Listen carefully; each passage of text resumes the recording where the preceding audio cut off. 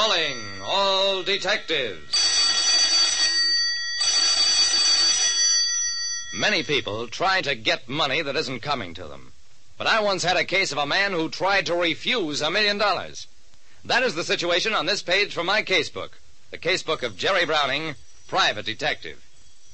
It doesn't take a private detective like me, Jerry Browning, to realize that nobody ever gets anything for nothing. I pushed my way through the crowd of reporters camped outside Timothy O'Toole's apartment door. Hey, Jerry, what are you doing here? Gonna be Timothy's bodyguard now that he's worth $1 million? I shrugged, didn't answer, because I had no answer. I knocked 3 times as prearranged. Oh, it's you, Jerry. Okay, come on in. Timothy O'Toole's apartment was a 3-room cold-water flat on Willow Street, in which he lived with his wife and 2 kids. Until yesterday, Timothy had been an employee of the sanitation department, a garbage collector. Today, he was a millionaire, or so the papers claimed. Oh, boy, am I glad to see you, Jerry. Sit down. Hey, Agnes, bring me friend Jerry Browning a chair. I smiled at Timothy's scared-looking, plain little wife. Thanks, Mrs. O'Toole. Now, Timothy, what's this all about? Did your great-uncle in San Diego really leave you $1 million? Timothy didn't answer at once. Finally, Jerry, the money's really been left me. Except I never had a great-uncle or any other kind of relative in San Diego or any place else. Jerry, they gave $1 million to the wrong man.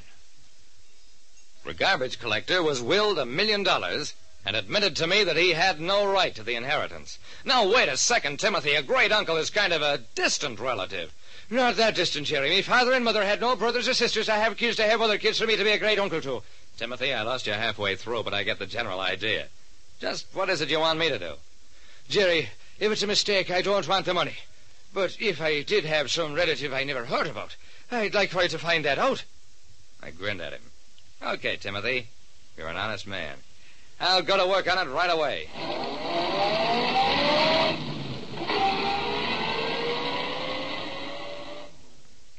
At the legal offices of Jenkins, Rafferty, Greystock, and McComb, the senior partner told me, "The inheritance is from Patrick McCarran, Mr. O'Toole's great-uncle on the maternal side, and it's fully in order.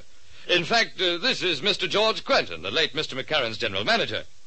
I shook hands with Quentin, who was big, bluff, and heavily tanned. Glad to meet you, Mr. Browning. I worked 18 years for old McCarran. Heard him mention a great-nephew many times. Always meant to look him up. And no surprise left all his money to him. Had no other relative. That's fine, Mr. Quentin. But how can you be sure Timothy O'Toole is the great-nephew? Quentin shrugged. That's lawyer work. Name is right. O'Toole comes from the right town. He's the right age. Lives on Willow Street. Has the right father's and mother's name. That's good enough for me. But, of course, I'm no lawyer. We kicked it around some more, but it was plain that both Quentin and the lawyer was satisfied that they had the right legatee. The law firm was reputable. The $1 million was real. So, okay, gentlemen, I guess Timothy O'Toole is just a lucky man.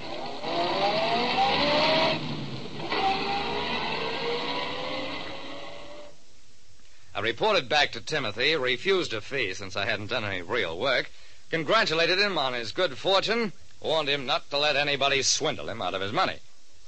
It was all I could do without a full-scale investigation, and by now Timothy obviously was beginning to enjoy his wealth. That's all there was to it. Except that about 6 months later, another case took me to California.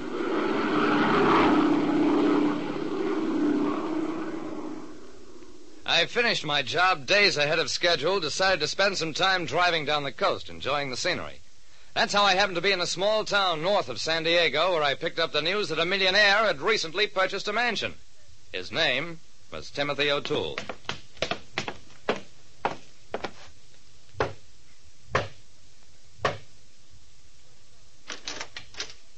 Remember me? Sure, I remember you. Jerry Browning. What do you want?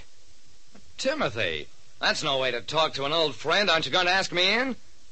Well, we've got some fancy friends visiting, and nice seeing you, Jerry. If you're passing by some other time, drop in.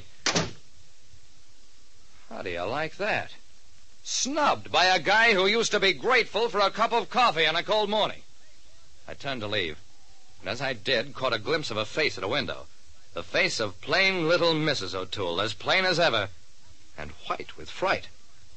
I saw her only for an instant, but that was enough. Instead of heading back home, I went to San Diego.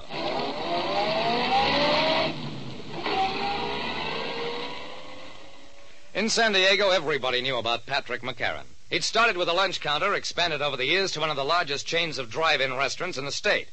His death had been abrupt, a heart attack brought on by acute indigestion. The assistant district attorney wasn't happy with me. Mr. Browning, you can't expect us to exhume a body on suspicion such as you've recounted. Mr. O'Toole and his general manager, Quentin, will fight such a request, and, well, frankly, I can't say I'd blame him. Look, sir, I have every reason to believe Mr. McCarran was murdered. Poisoned is my guess. But why? Who had anything to gain? Except O'Toole, who was over 2,000 miles away at the time. No, Mr. Browning, I can't do anything for you. Until and unless you come here with concrete evidence.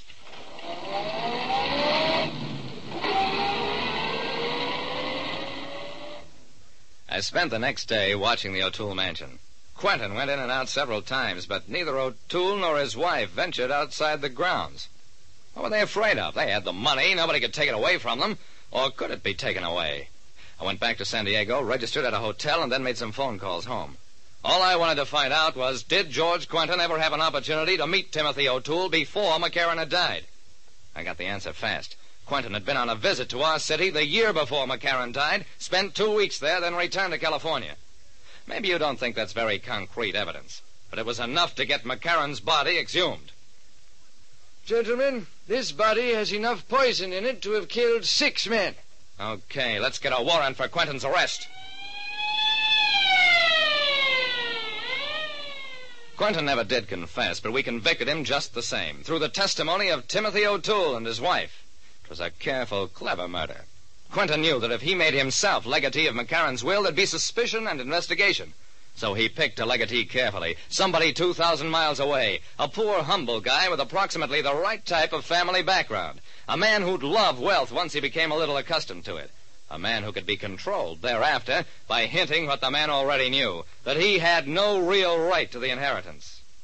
Well, Timothy's back with the sanitation department, but he's a department head now, as befits a man who was once a millionaire. Like I said, you can bet $1 million that easy money is generally the toughest kind to keep. Listen next time to Calling All Detectives, mystery drama, mystery quiz, and a chance for you to match wits with yours truly, Jerry Browning, private detective.